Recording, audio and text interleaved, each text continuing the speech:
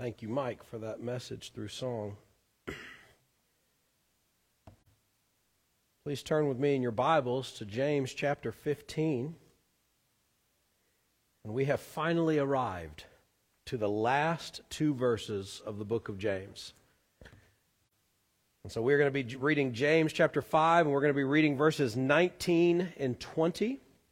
And if you are able, please stand for the reading of God's Word. The Word of God says this. It says, "My brethren, if any among you strays from the truth, and one turns him back, let him know that he who turns a sinner from the error of his way will save his soul from death and will cover a multitude of sins." Please be seated.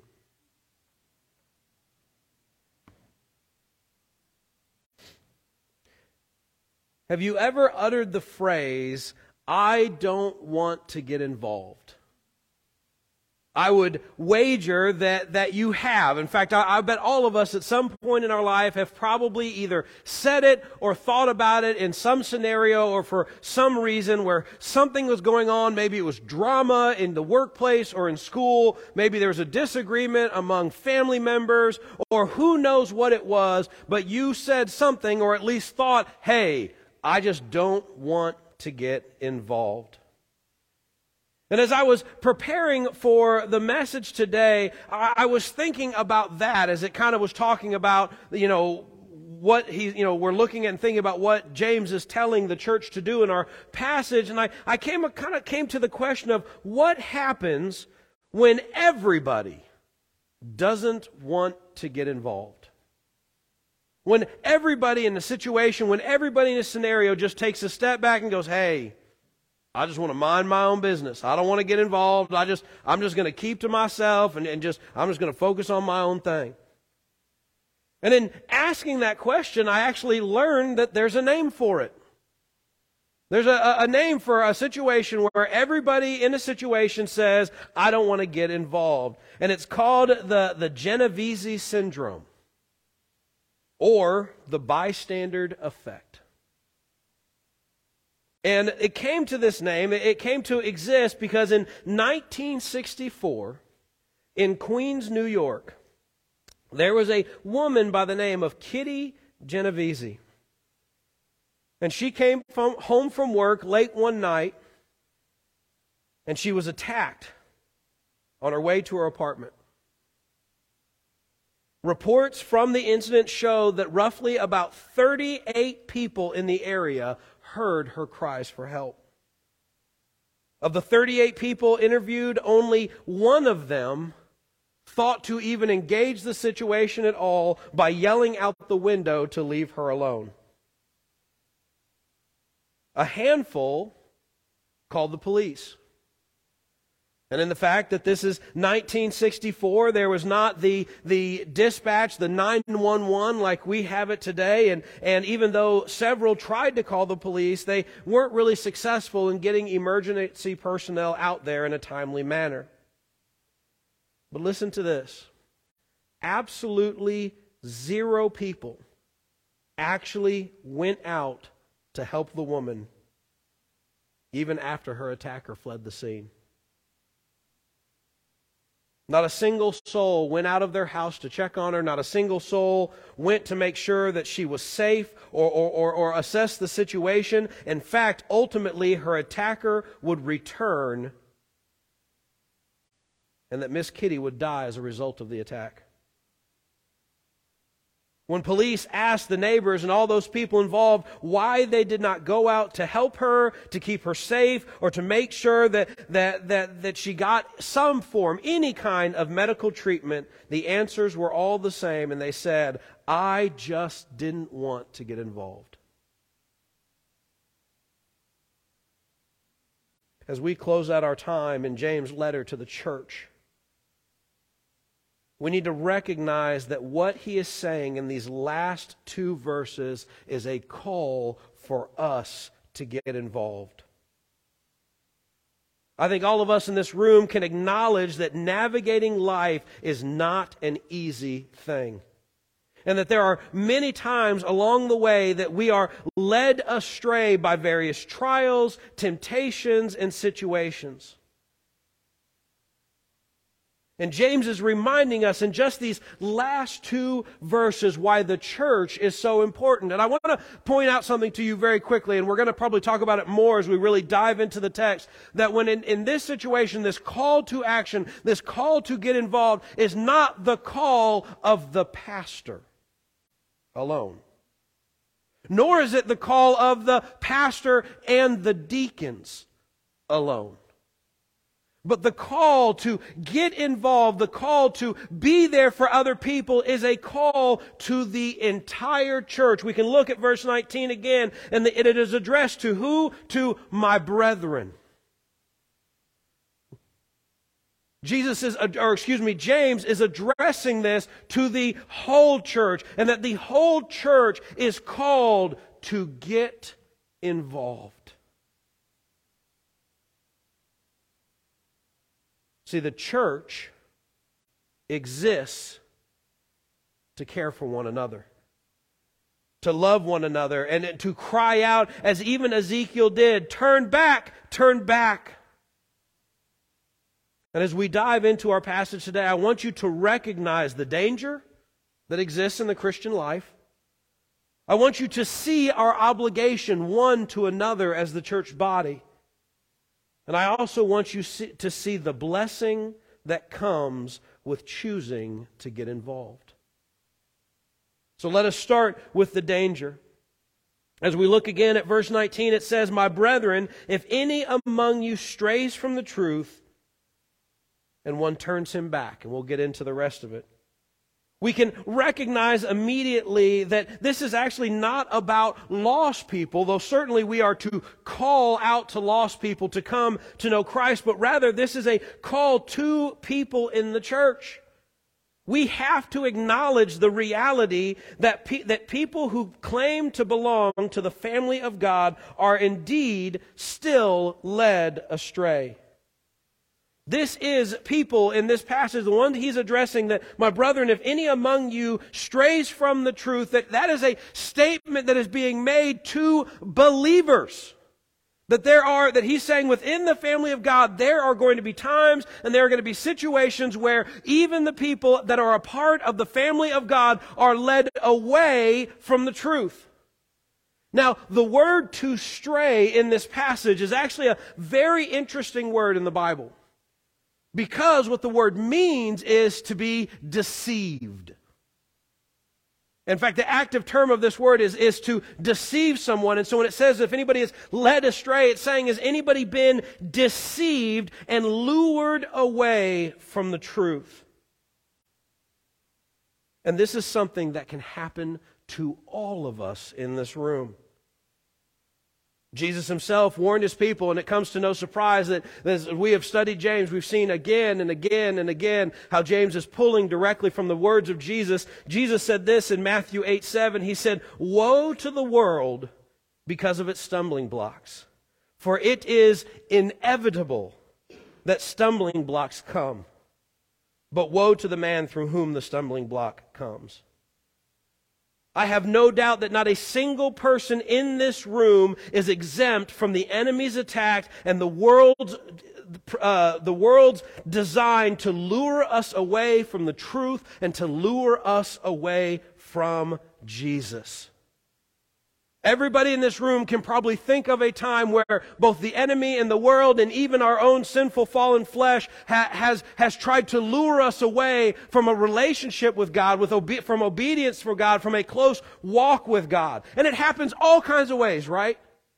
Some of it's those obvious temptations. Some, maybe if you're a guy, it's a girl. Maybe if you're a girl, it's a guy. And they don't want you to have that relationship with God and they lure you into something else.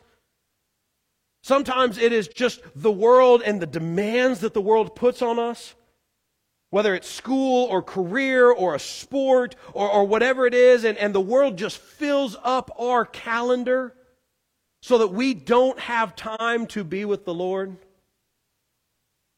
Sometimes the world uses other people that we think are Christians to frustrate and discourage us so that we want nothing to do with Christianity or a relationship with God because we know someone who claims to be that way, and yet the things that they have done in us, in our lives and to us, make us have no desire to have a walk with the Lord. See, Jesus tells us it is inevitable that stumbling blocks should come. And so James acknowledges the reality that there are going to be people within the family of God who are deceived and stray from the truth. Jesus and Paul, as we look at the New Testament, both took time to help us understand what to do and how to perceive that when it happens.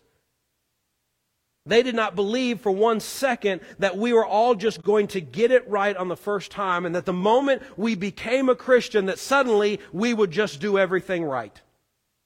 If you are the Christian in this room and you made a profession of faith, and since that day you have not sinned once, then please, because it ain't me,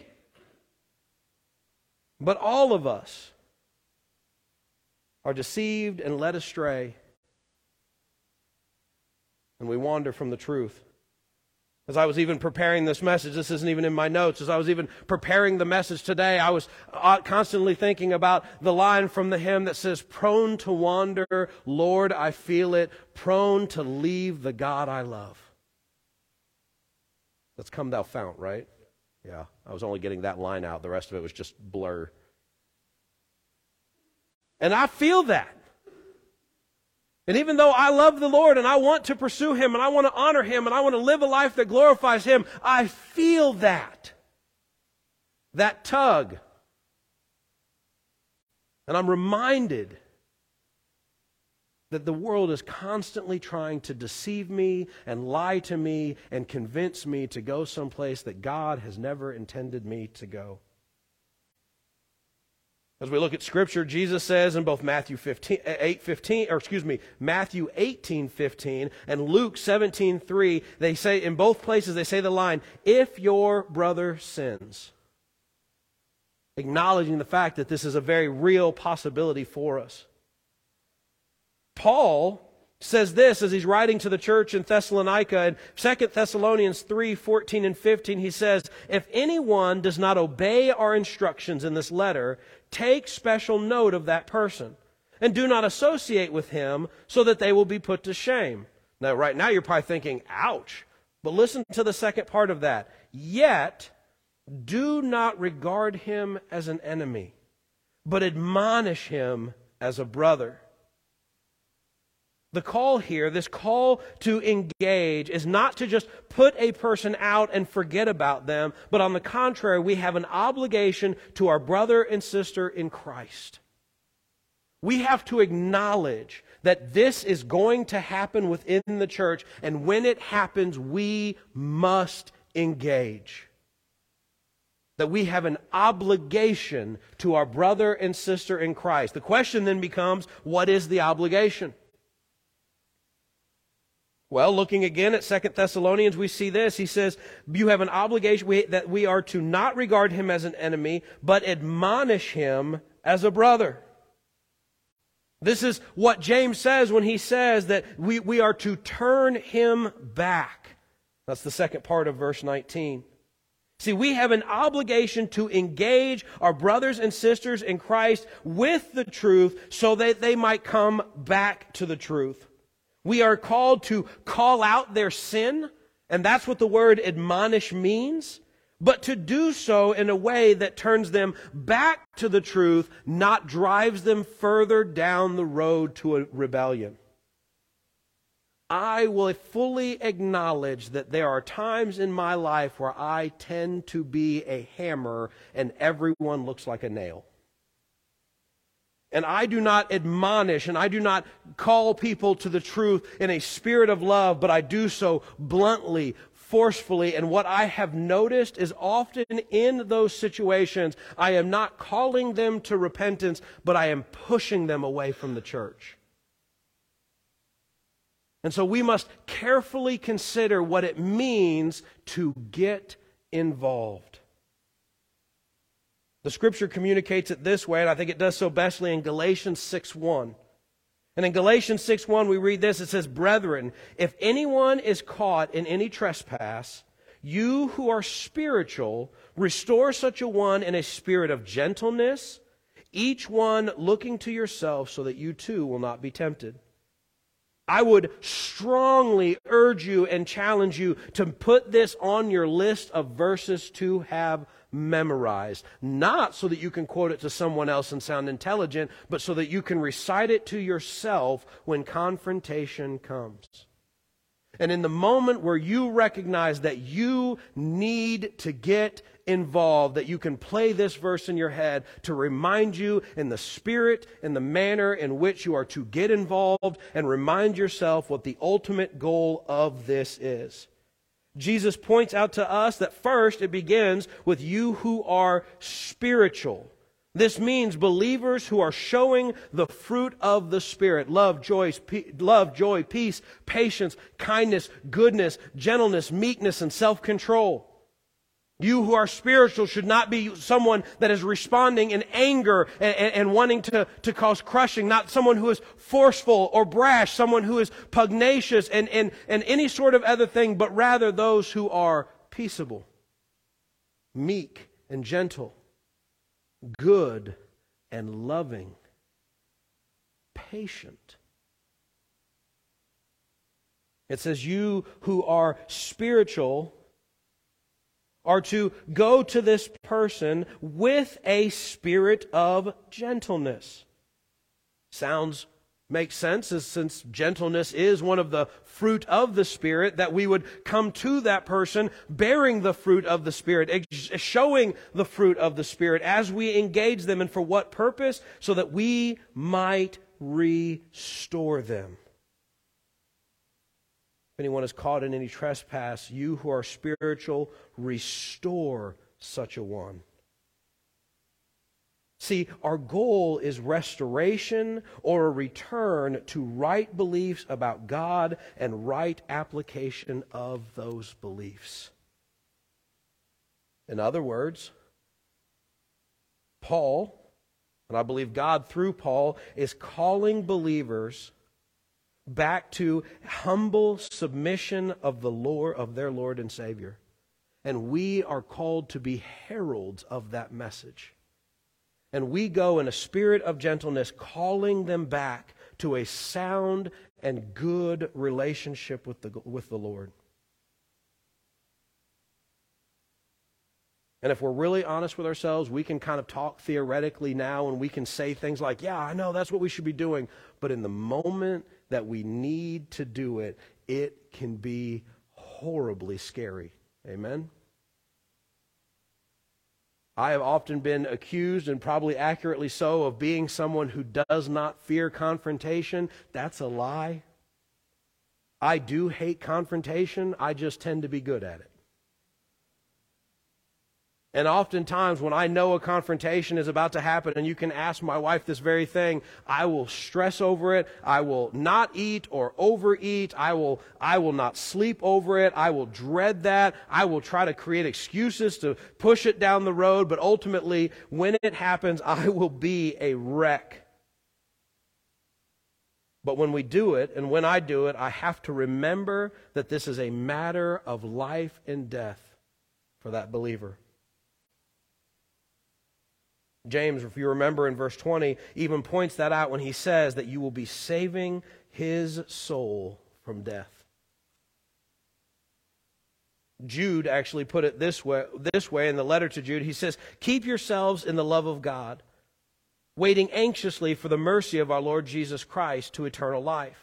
And have mercy on some who are doubting, and save others." And listen to what he says when he talks about this, saving others. He says, save others, snatching them out of the fire.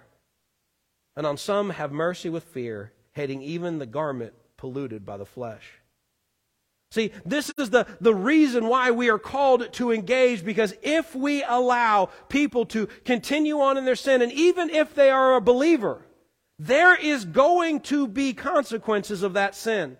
Even if they are a part of the family of God and they're a believer, even if they ultimately will go and to be with Jesus in heaven, that every single one of us recognizes that even in this life, there is consequences of sin. You have probably heard the verse quoted before, that for the wages of sin is death.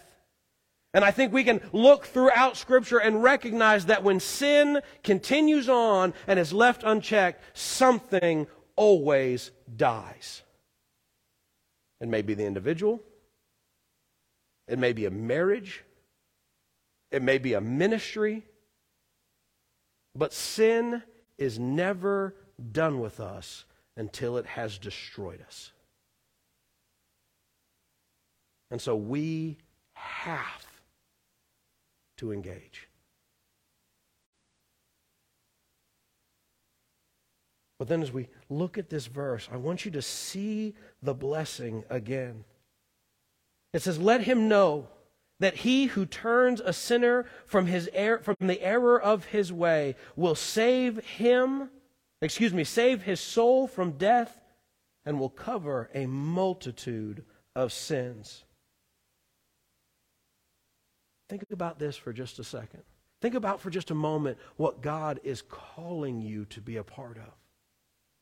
He is calling you to be a part of somebody, going from the path of destruction to be wandered away to the truth, to the place of full restoration and forgiveness of sins. Think about this for just a second. So 1 John 1:9 says this. It says, if we confess our sins, He is faithful and righteous to forgive us our sins and to cleanse us from all unrighteousness. This is the promise of God that we have in Scripture about what God will do in response to our confessing of our sins, in response to our repentance. This is a tremendous act of grace on the part of God to the person who has sinned. And if you are the one who goes to your brother or sister, shows him the error of his ways, and calls him to repentance, you get to be a part of this amazing act of grace from God. Think about that for just a moment. God is calling you to be a part of His tremendous work of grace in the life of the church.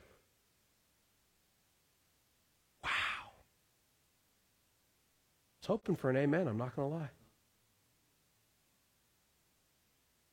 God wants to use you.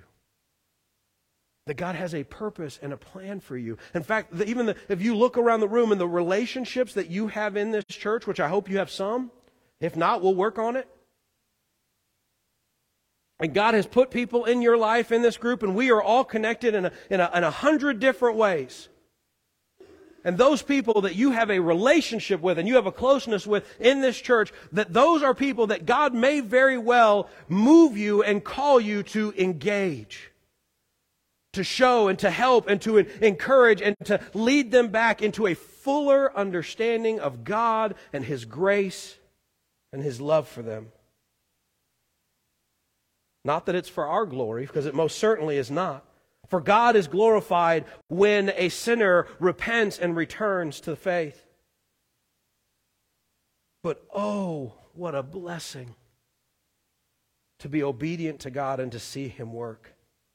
To know that God is using each and every one of us in this room to see the kingdom of God realized here on earth and to call a sinner to repentance. That when we engage with people and they come to know Christ, they come to their senses, they return from whichever way they have gone and back into the fullness of God's grace and God's mercy and God's love, we get to rejoice along with the angels. Just this last week, my home group met and we talked about what I would consider one of the biggest of all of the parables, and we looked at Luke 15. And in Luke 15, starting in verse 4, we get a picture of what joy happens when the brother who has been led astray returns. And it says this, "What man among you, if he has 100 sheep, and has lost one of them, does not leave the 99 in the open pasture and go after the one who was lost until he finds it? When he has found it, he lays it on his shoulders, rejoicing. And when he comes home, he calls together his friends and his neighbors, saying to them, "Rejoice with me, for I have found my sheep, which was lost." And I tell you, in the same way, there will be more joy in heaven over one sinner who repents than over 99 righteous people who need no repentance. Think about this for just a moment. God has called us into this service. And when we look out in our midst, and when you look out on those people, there is a world out there that is wanting to lead them astray, to lure them into danger, and to tear them away from close fellowship with God. And you are here, and you exist to help keep that from happening. To go to your brother and sister in Christ and say, "Hey, I love you. And I am seeing some things that are luring you away from the love that you and I share for Jesus. And I want to talk to you. Let me buy you coffee. Let me buy you a meal. Or let's just sit down and talk, because I love you too much to let you go down this path."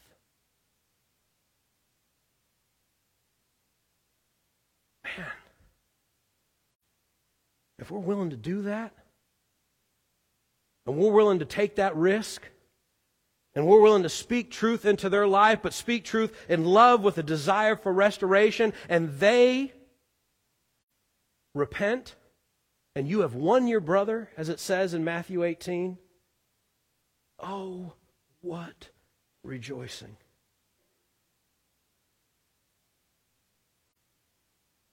We started our time together with a statement that we've probably all said, which is, I do not want to get involved. I am begging you today, in the matters concerning your brothers and sisters in Christ, get involved. Do so with love and with gentleness, with your eyes on restoration. But get involved. Get involved so that they might know the truth, and that they might know the depth of God's love for them, and that they might know the love that you have for them. Will you go to your brother and will you say, "Turn back, turn back"? Will you get involved? If you are with us today, and maybe that's exactly where you are. Maybe just thinking honest for a second, maybe you came today, maybe you came under duress from somebody else, and you've been pretty far from God, and you need someone to just kind of look at you and lovingly tell you, turn back. Maybe you're here today because someone told you, you need to get your rear end back in church. Sometimes my wife has to tell me that on Sunday morning. I'm like, "No, I'm going to sleep in today." She's like, "Get your rear end to church. They're going to know if you're missing." And you're here today and you recognize that you are that one who's been lured astray. You are that sheep out of the 100 that is lost. And you might very well, and I just want you to understand, you might very well be a believer in Jesus. And it's not a question of salvation. It's just a question of how you've been living your life for the last week, month, year, decade. And God is calling you back to Himself. And God is using the people in your life, maybe your spouse, maybe your friend, maybe your fiance. And God is using the people in your life to draw you back to Him, and you see that God is at work. And maybe you need to come and you need to repent of sin and begin a new walk with God and just rededicate your life. We want to invite you to do that today. Maybe you recognize that you've been astray since day one, and that you've never really truly surrendered your life to Jesus. And that you need to come back to God, only it's not really coming back, you just need to come to Christ. You heard me quote a verse in the middle of all of this that was 1 John 1:9. And it says in the middle of that verse that God is faithful and righteous to forgive us our sin and cleanse us from all unrighteousness. And guess what? If you're in this room today and you don't have a relationship with Jesus Christ, that offer is extended to you too. That God is calling you to himself so that he might forgive you, and that he might cleanse you, and that he might make you one of his own. And the Bible says that if we place our faith in Jesus Christ as Lord and Savior, that's exactly what he does. In fact, in Romans 10:9, it says that if we confess with our mouth Jesus is Lord and believe in our heart that God raised him from the dead, that we'll be saved. And we invite you to that today.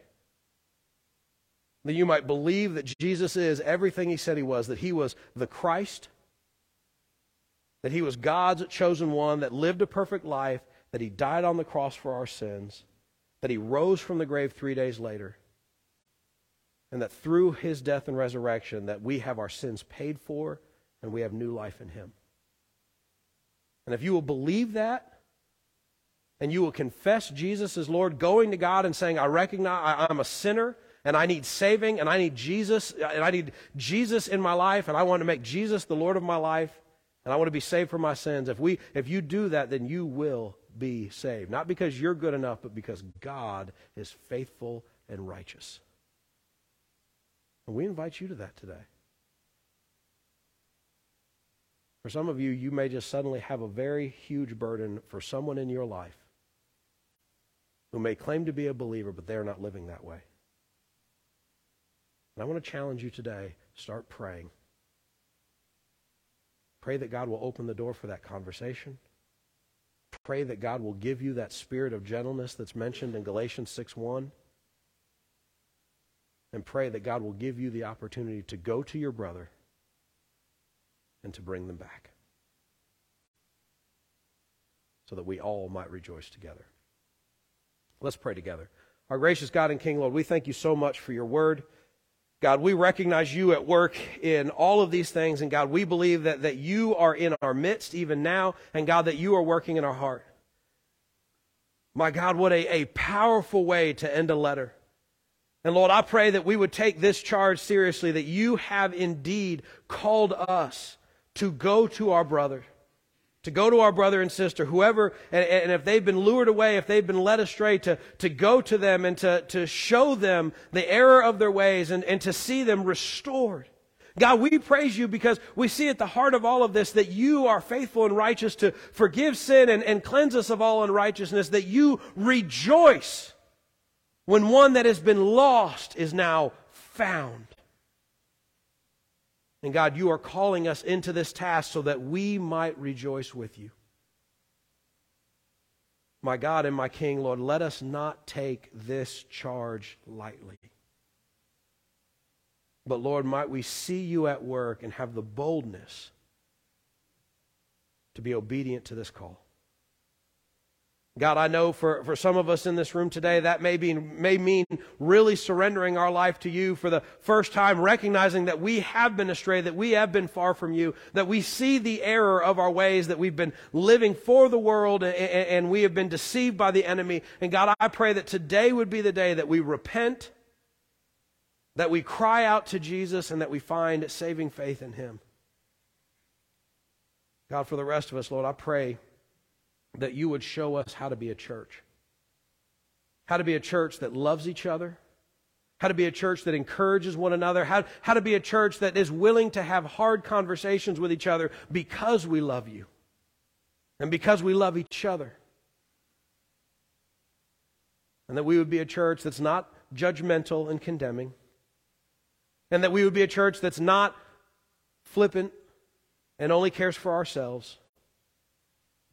But God, that we might be a church that loves well, that loves further than what sometimes we want to.